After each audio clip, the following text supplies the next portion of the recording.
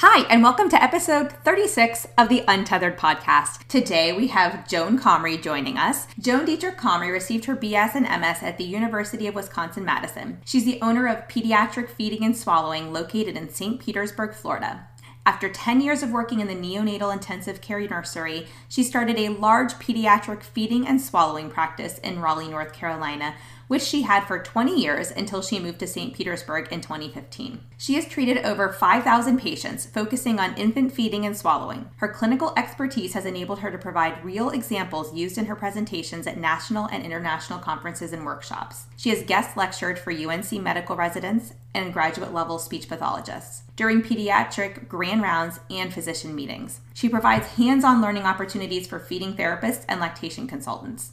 Part of her mission is education for parents and professionals. She started Pediatric Feeding and Swallowing Academy, in which she is a live course for lactation consultants, and soon her course for feeding therapists will be available. Joan has also published an article in Seminars in Speech and Language on infant feeding. She has also responded to parent questions in the health section of News and Observer, Raleigh's newspaper, and in parent magazines. Her success is due in part to her STEP program, Systematic Therapeutic Eating Program, in which she breaks down the sensory and motor skills required for successful feeding and swallowing into understandable steps. When caregivers understand the process and how skills build on each other, they are more likely to follow the program. This compliance enables progression as quickly and as smoothly as possible. Quick disclaimer, all information, content, and material of this podcast are the opinions of the speakers and is for the informational purpose only and not intended to serve as a substitute for the consultation, diagnosis, and/or medical treatment of a qualified healthcare provider.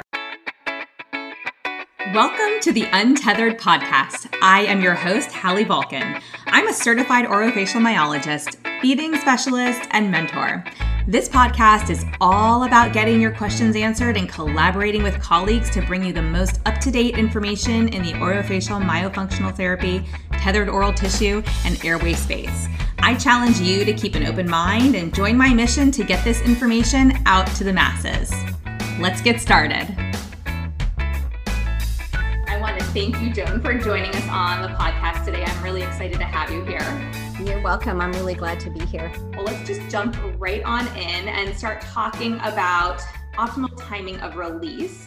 I would love for you to share what that means to you and how you use that in your practice. I think that is something that's so important and sometimes overlooked. And I think in part, maybe a lot of the Facebook parent-on-parent conversations. Is this a tongue tie? Should I get it released? I think it's super important to get with your preferred providers and talk to them about the optimal timing. And some of the things that need to be considered is you definitely need to understand the baby's oral and sensory motor skills. Do they have active patterns or are they more restricted? And even if a baby has passive. So I like to make a delineation between passive and active patterns. And so passive range of motion to me would be, can I lift baby's tongue up into the roof of their mouth? Mm-hmm. If I can do that, then they may or may not need a release, but it's more likely that they just are not, for whatever reason, using those patterns. And so if you have a baby whose tongue is sitting flat on the bottom of their mouth and you do a release, it's likely that that baby is not going to start activating their tongue, even though they have that range of motion that would enable them to do that. They maybe don't know how to do it. Maybe they've never done it. Those neuromotor patterns are not integrated into their system. I think it's really important to make that delineation. And I think sometimes just because the baby doesn't have that passive range of motion, they'll get the release. And I think that's why, in part, parents aren't super happy because breastfeeding is still a problem or whatever kind of feeding that they're doing. It's really interesting to me. I just moved here to Florida 4 years ago. And the first 2 years I was here, I was still going back to North Carolina with my private practice, running it remotely, and then realized that was not working very well. So, I sold that practice. But what I was in North Carolina for, I'm guessing, like 28 years, working in the hospital in the NICU there, and then started a private practice after about 10 years of being in that NICU, or 8 years, I think it was. And so everyone knew me. I knew all the resources. They all knew me. And it was awesome because I would see almost all the babies before they actually got the release. Mm. And that way I could teach mom and dad or whoever the caregiver is how to get in a baby's mouth, how to be comfortable, what to look for, how to make teaching them some of the stretches that the ENT or the dentist would be teaching the parents what to do. And so they're feeling comfortable and competent about getting in the mouth. So it's not like they got the release and then they're like, oh my God, the baby's screaming. Like, what do I have to stick my fingers in there and make them more upset? And so baby was more comfortable with having someone kind of invading their territory. And we could work through some of the motor issues. And I feel like, so here in Florida, not as well known, people are just starting to get to know me. I see most of the babies here after they've had the release, and then they considered it a fail because the baby still is not feeding well. And so then they'll find me, or a lactation consultant or someone will refer them to me. And I feel like they would have done so much better if people would have looked at that facial and head symmetry, looked at where is that baby's tongue rest position, what does their mouth look like at rest, is their mouth wide open, what is their muscle tone like, what is their breathing like, are they open mouth breathers, are they nasal breathers, does that tongue float to the palate when the mouth is closed, or does it still hang low in the mouth? Because we know that tongue is that natural palatal expander. And so it's so important for airway. I mean, you know that. You have all the airway people. It's awesome. And then I think it's really important to look at what happens when baby's crying. Because if they don't have really active function, if they can passively lift that tongue up, or even if they're screaming their heads off and that tongue doesn't even elevate, that gives you a lot of information about what their range of motion is like and what maybe could be supportive of that baby to ensure that when they do get that release, all the systems are as intact as they can be, baby's as functional as they can be, and so they get that release and things just seem to fall in place a lot better. Baby still may need feeding therapy or intervention by a speech pathologist or someone who has that expertise, but at least that baby is ready because their muscles are balanced, their movement patterns are organized, their nervous system is more resilient, and they're able to tolerate the procedure. I've seen babies here in Florida way more than I ever see in North Carolina that just lose their mind, and they are, after the procedure, screaming for weeks. And I didn't see that up in North Carolina, and I guess I didn't until I came here, didn't put together that babies were better prepared for that procedure than they are down here if they don't get any kind of body work, whether it is a speech pathologist or chiropractor or craniosacral therapist, whomever is actually moving that body system and making sure that that baby is ready and that they have a competent airway. Because as you know, there's some babies that really do not need to have that tongue released or they're going to get into airway trouble. And I think a lot of times people are not aware of that, and as much as maybe they should be. So I think those are important. I think that's a really interesting distinction between North Carolina and Florida to see, when you kind of went like, wait a second, what is going on here? And you realize when something is so second nature to you, because that's just what you do. You do that right. Optimal, it's optimal timing. We do that pre-op work, and all of a sudden these babies are not necessarily getting it, or maybe they're just coming for, to see you once and they're not actually getting enough care pre-op. And then, that's when I first got into working with babies, that's what I was getting. I was getting a lot of these babies who were not getting any pre-op work. They were getting released, and then now they're 3 months, 4 months old, and breastfeeding has failed. They're trying to, mom's trying to go back to work, or they're 5, 6 months old. They're trying to introduce solids, and that's not going well.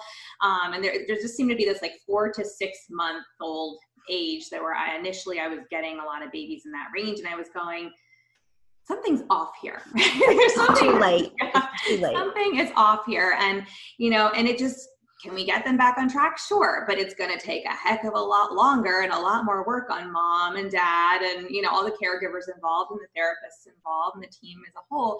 It's a much more stressful process and a lengthy one at that. And so it's really amazing to see what happens when you prep the baby properly.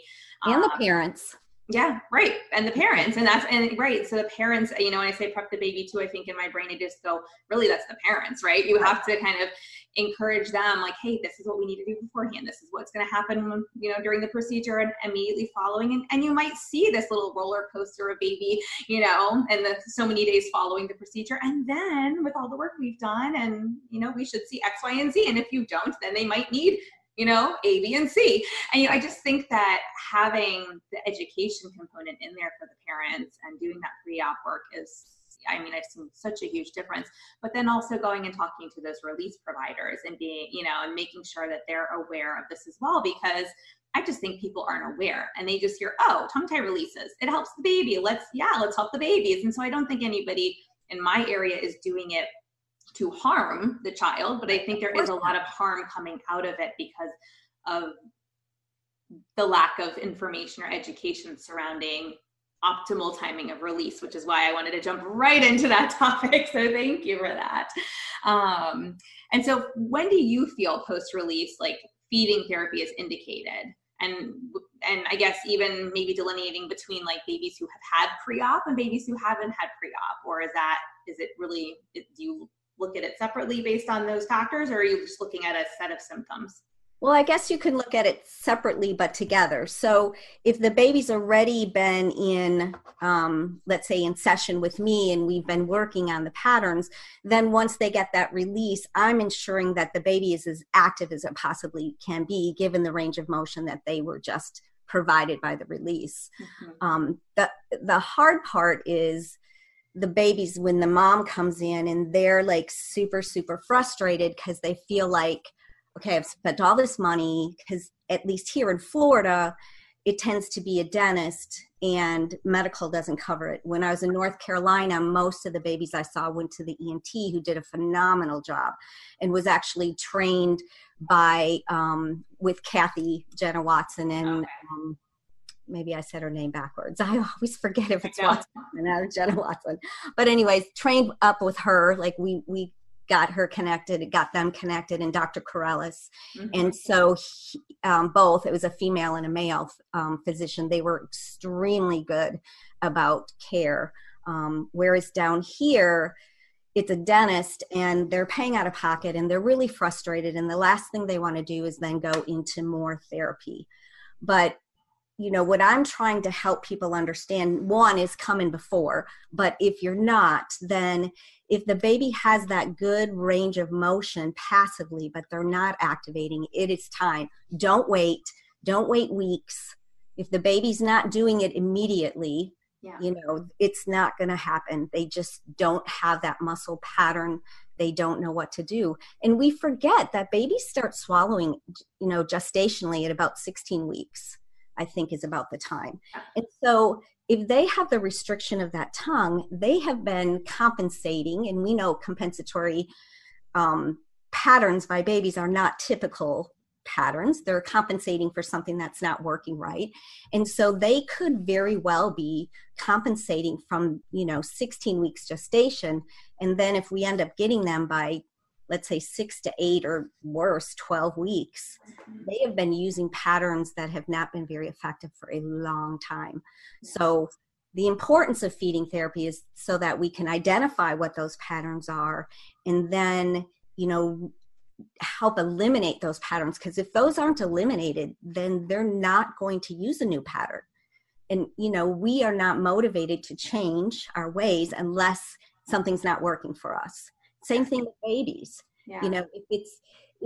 If mom has a good milk supply, or maybe not, or maybe they're using the SNS or whatever they're using to help facilitate the feeding patterns, but we're not changing the baby's motor patterns and the baby's still getting fed, they don't realize that they need to make a change. Mm-hmm. For me, and I might be jumping around, but that made me think about the mom that allows the baby to get this little tiny latch.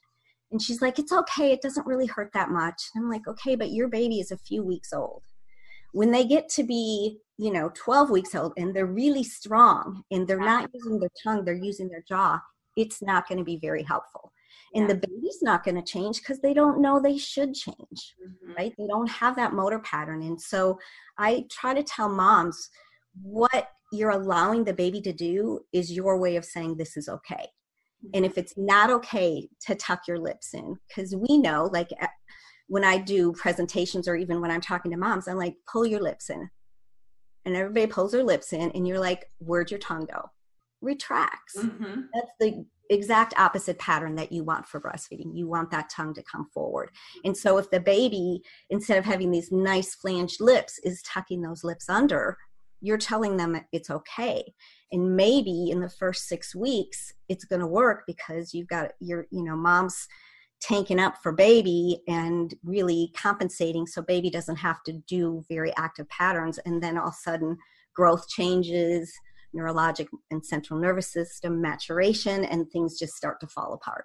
And they wonder why. Well, it's because the baby was never set with a good set of patterns. Yeah.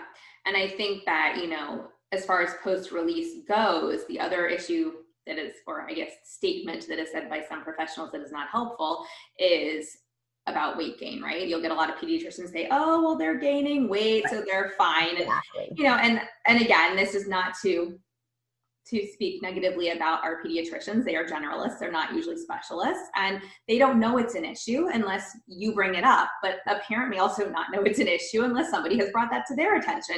So here we are in this cycle of nobody really knows what to talk about. They just know something's not working, and no one can quite figure out what to do about it. And so I think that's when feeding therapy also, if something seems off, regardless of whether or not baby's, gaining weight, as you've mentioned here, I think that's a really, really good point that we need to really highlight out there, that people know weight gain is not the end all be all.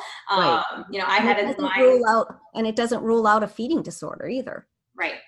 I have a very picky eater who had her tongue tie released at 2, who was always in the first percentile. And what my pediatrician would say was, well, she's on her own growth curve and she's still gaining, so she's fine. And even with in utero, they thought about inducing me early because they noticed that her brain was taking all the nutrients and her stomach was not getting them. And they said, if this continues, we might have to induce you early. And then she ended up being fine, but she's just always been this little tiny, and I always joke, I'm like, I wish I had that issue and had this tiny little petite waist.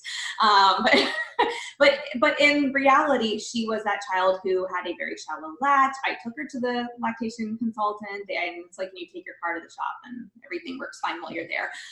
They said, oh, she's great. I don't know what the problem is. Like, go home and just, try this new hold I showed you. And obviously it didn't work, and our 45-minute feedings continued around the clock for 13 months. So, and it was never okay. But in my mind, even as a new mom and someone who was doing feeding therapy at the time, I was not working with infants. I was doing like the 2+ or the 12-month plus crowd. And most of them were moving away from breastfeeding and really, on open cup, straw cup, solids, spoons and forks. And, and so for me, I didn't even know as that feeding therapist that this was not normal and it shouldn't hurt and you shouldn't feel it, until I then had my second one. And I did learn, but then I had my second one who was released at day 5, and immediately, like you said, it should start working right away. And she immediately latched. I was like, I don't even feel her. I can't feel her feeding. Like, this is bizarre. And we had a great feeding experience after that. So, had we not, she would have been seeing a feeding specialist other than myself, because as a new mom, I was like in la la land. But you can't be a mom and a therapist at the same time. No, never. Although, an interesting story, my first son was preemie, and I had worked in NICUs for 10 years, and he went to my NICU, and I'm like, dude, you're supposed to come home. You're not supposed to be here. But anyways, I was very competent bottle feeding babies, because I've done it for like about 10 years when he was born. So if he took a bottle, he was a professional bottle drinker, like never choked. Every time I nursed him, he coughed and choked and sputtered, and it was just so hard. And he's old enough now that it wasn't the day when we had iPhones, which and I was a mom, but I was also a feeding therapist, and I should know how to feed this baby. And if I could have videotaped this awesome pacing technique that I did with him, like he would have 1 or 2 sucks, I would give him a non-nutritive, I'd pull him off.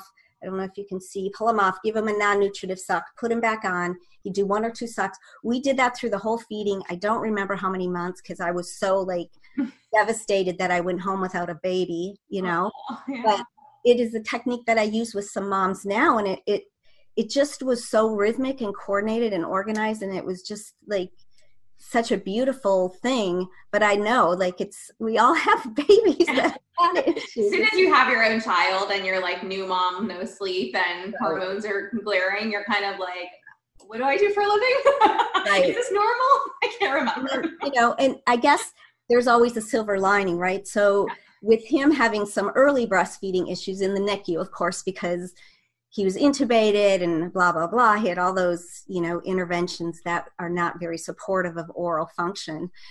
Even though I do admit, and I even told the neonatologist, when he was intubated and no one was watching me, I was in there working on his oral function.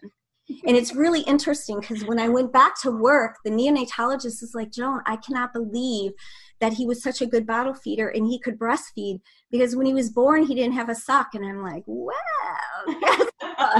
When you turned your head the other way, I might have been doing something. When you weren't watching me. And then, of course, I'm praying. I'm like, please do not extubate this baby, or, cause him to desat or something. I was like, but I really honestly think that that intervention that I did made a huge difference in his ability to feed.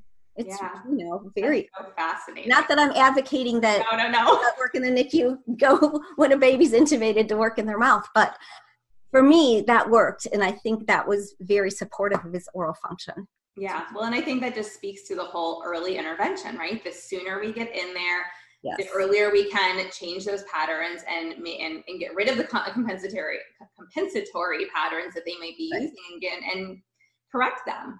And obviously the earlier it is, the easier it is to do that, because, the more time that they've passed, just the more solidified those, atypical patterns become. So, which you've spoken a bit to. So I think that's also a really good point. And I think when I've had other professionals or physicians or whomever say, well, I don't really know when I should refer them to you, I'm like, as soon as you think there's an issue, because the best case scenario would for me to say, do X, Y, and Z, baby looks awesome, this is going to be just a short little tweaking and you're good, and then the other, I guess, best case scenario is you got in early, because we know, as you said, the earlier, when I get a baby in their 3+ months to work on breastfeeding issues, I'm like, this is going to be so challenging, because their patterns are so set by 3 months. Yeah. It's really hard to make some changes. It is. And you can do it, but it takes a long time. And I also find that those cases that come to me that are past that, like, let's say 3-month, 4-month mark, then typically also have issues down the line. So even if we correct what's going on right now, right, we tend to then they're coming back to me when we switch to solids, and then they're coming back to me when they switch to an open cup, and then they're coming back to me, and we can work on some of these things along the way in anticipation that there may be some later challenges, and to try and, avoid later feeding difficulties. But it just seems to be the case that those are those calls that I get. I get those repeat calls. Hey, we're back. Right. Come on in. I love to see you, but I'm sorry that we have to meet. Right, exactly. I love you and your child, but I'm sorry you had to call me again. Yeah. Right. Yeah. So let's talk more about the sensory and motor, relationship with oral function and development. And, it's not just oral development. Right. So interestingly, several years ago, I was asked to speak at the NOMAS conference, I don't even remember what it stands for. Do you know what I'm talking about? Yes, right? I know what you're talking about. A lot of speech pathologists know. Yeah. And I was asked to speak about the motor part of feeding. And I said, but you can't separate motor and the sensory. They're so connected. And she's like, well, I want you to do it anyways, which I wasn't able to do, because I always made I made it more focused on motor, but I also had to hit that sensory, because you can't, and I think that's what a lot of people try to do. They try to say, well, it's a motor function. But if you have a motor function, you're going to have a sensory component somewhere. Yes. You know, you just cannot separate it. It's like when I did some consulting to the public schools, they said, well, only teach us about oral stage. We don't want to know anything about pharyngeal because we only stop at the mouth. And I'm like, but the swallow doesn't stop at the mouth. Yeah. You can't stop at the mouth. Kind of the same thing. So if you think about so if you have a baby that has restricted range of motion, they're not getting their tongue to touch the palate. They're not getting the lateral borders to touch the cheeks. They're not activating movement, so they're not used to having touch in their mouth. And so when you go to latch that baby, and so this is the baby that may or may not have that nice wide gape to get the latch, and then they go like this. They pull back. Mm-hmm. Right? Yeah, they pull off. And so that's why we need to think about sensory. And for those babies, I teach moms some desensitizing, some really easy exercises to do in the mouth to have the first experience not be this breast nipple that's coming into the mouth. It's something that helps them be comfortable, so that when it does, then they can activate the motor patterns and get that nipple to that hard, soft palate juncture or close that we really know that seems to be the placement for, best breastfeeding. And so if you don't address that sensory component and you just look at motor and you just try to get a better open mouth, or you try to get that tongue in neutral, you missed the huge piece about what's going on. Because feeding incorporates motor learning and motor control, and that integrated sensory information is super important for developing those motor skills. And a thing I tell parents that everybody can think about is, let's say you're going to pick up a glass of water and you overshoot, right? You think that looks like it's a really heavy glass, but it's empty and it's light, and you just like, phew. I mean, that's another way that sensory influences how our motor pattern is. And I think a couple things I think happen. When baby doesn't know how to move that tongue and get a good motor pattern, then the compensatory technique is that biting or the compression dominant pattern. Mm-hmm. So if the tongue doesn't work, the jaw is going to take over for them. And so you've got this super active jaw that you have to help get more graded to enable the tongue to function. And I think for me, like when I'm looking at babies, the two really big things that stand out to me, well, a lot of things do. One is, a lot of times the babies I see, their head is misshaped and they have preferential head positioning. Even some of them even have gotten it by the time they got to me to the point where they're probably going to need a helmet. But most of them, just using some tummy time exercises and just being cognizant of how you're wearing baby or where baby is being positioned, because all of those ranges of motion allows that tongue to be more active.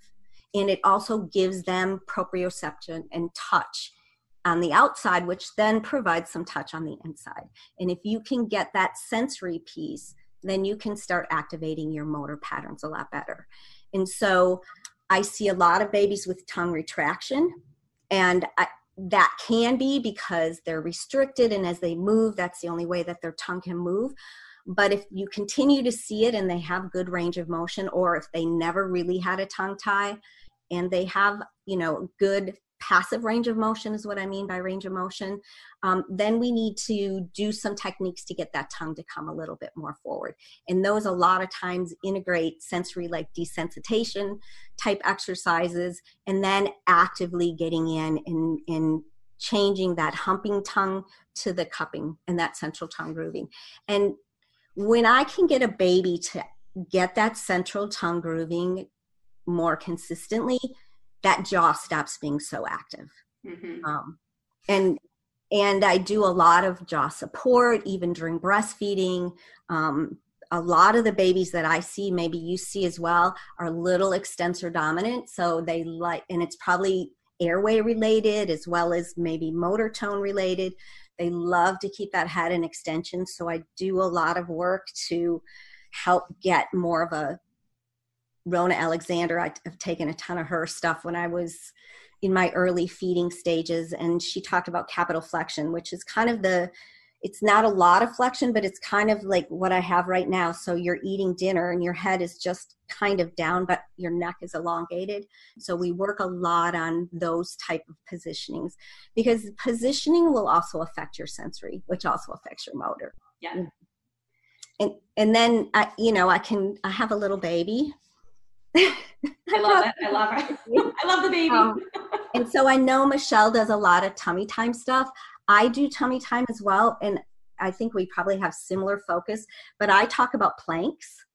So I have babies' hips on mom or dad's one leg, and then their elbows, let me see if I can make it work. She's not flexible, but I get a 90-degree angle with those elbows in a plank position, because I have so much head extension. So I've got turtles. I got babies that do tummy time in the turtle. And then their legs are hiked up and they're like flying like Superman. And for the babies that I see, that aggravates their reflux, that aggravates, their muscle tone. It just keeps them really disorganized. So if I can get that, and I tell parents, you have to feel that elbow bone in your leg.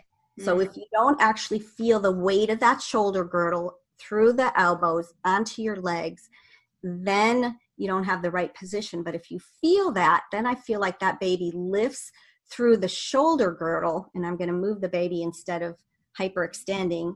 So, baby's body stays the same, but they can lift like this instead of lifting like this.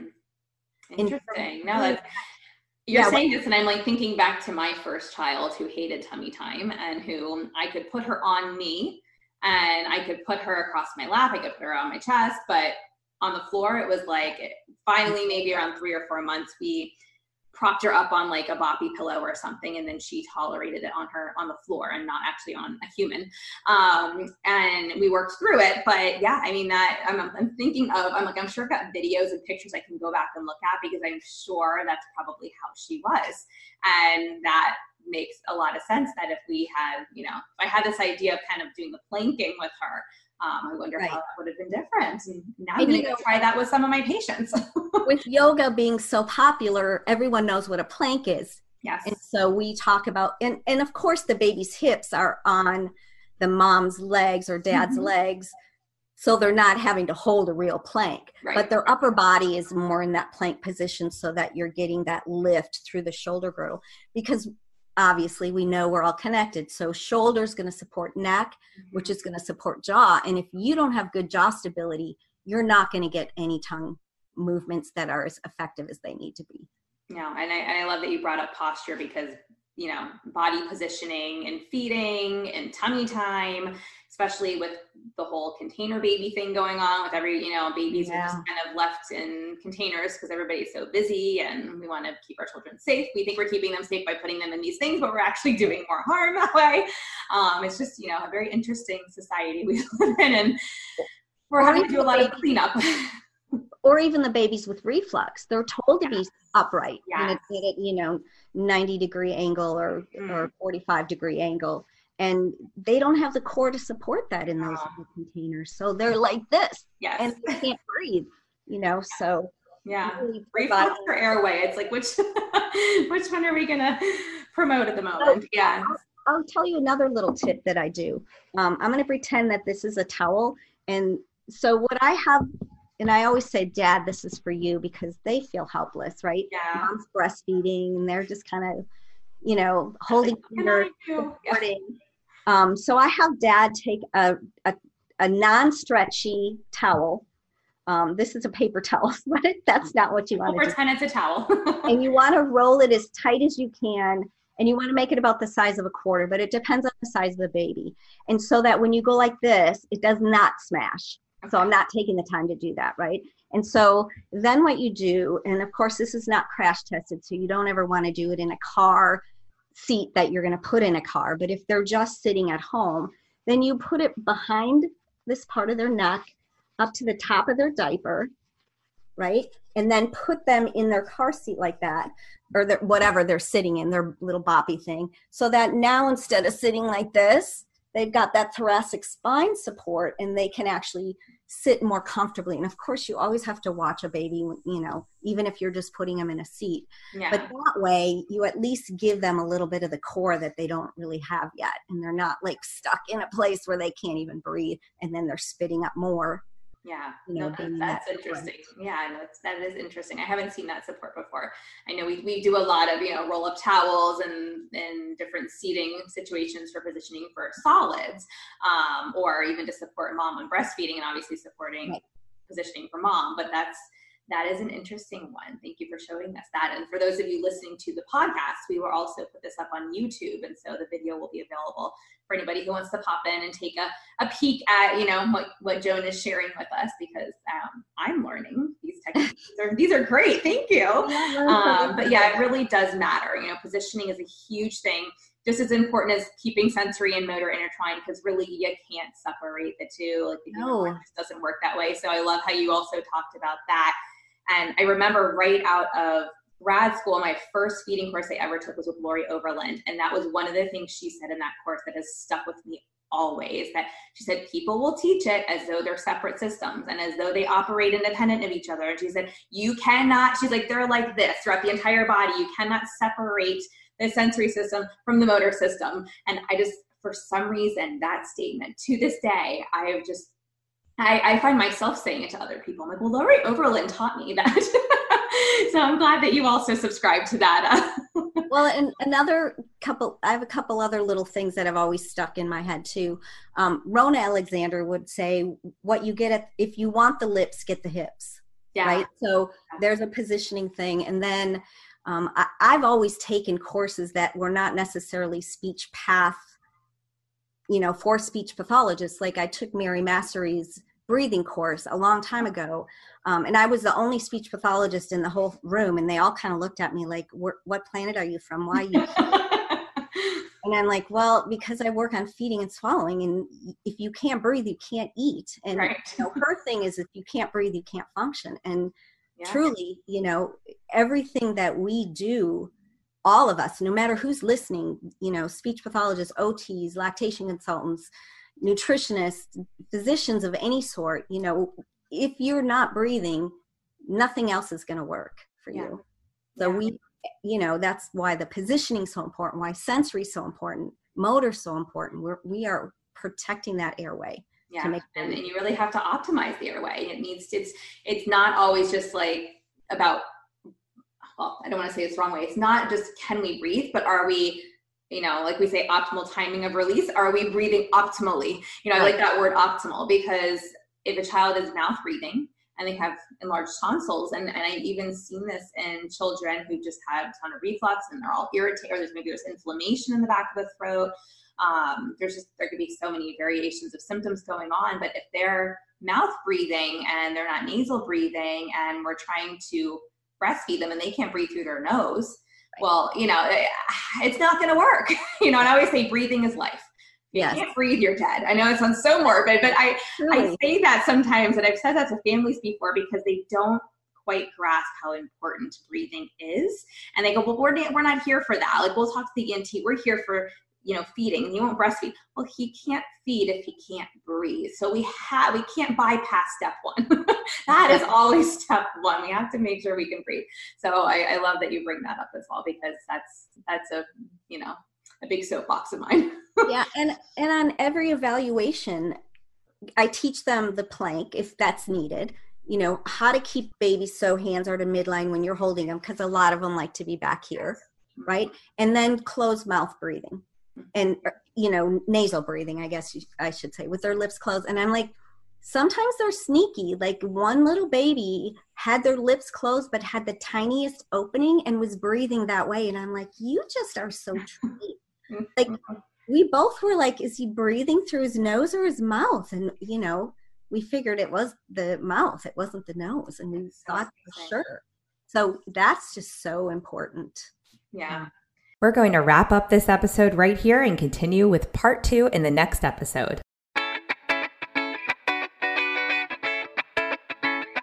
Thanks for listening to this podcast. If you want to hear more of these Myo, Tots, Airway, and feeding related episodes, be sure to leave a review on Apple Podcasts or pledge a small amount on patreon.com/the Untethered Podcast. If you found value, others you know in this space will too. So be sure to share this episode on your social media platforms and join us over on Facebook, on my Facebook page at Hallie Bulkin Biz, on Instagram at Hallie Bulkin, and you can head over to untetheredpodcast.com to grab a copy of the show notes, where you can also subscribe to be kept up to date on the latest podcast episodes. Big shout out to Dana McKay, podcaster extraordinaire, for editing and helping me keep this podcast alive.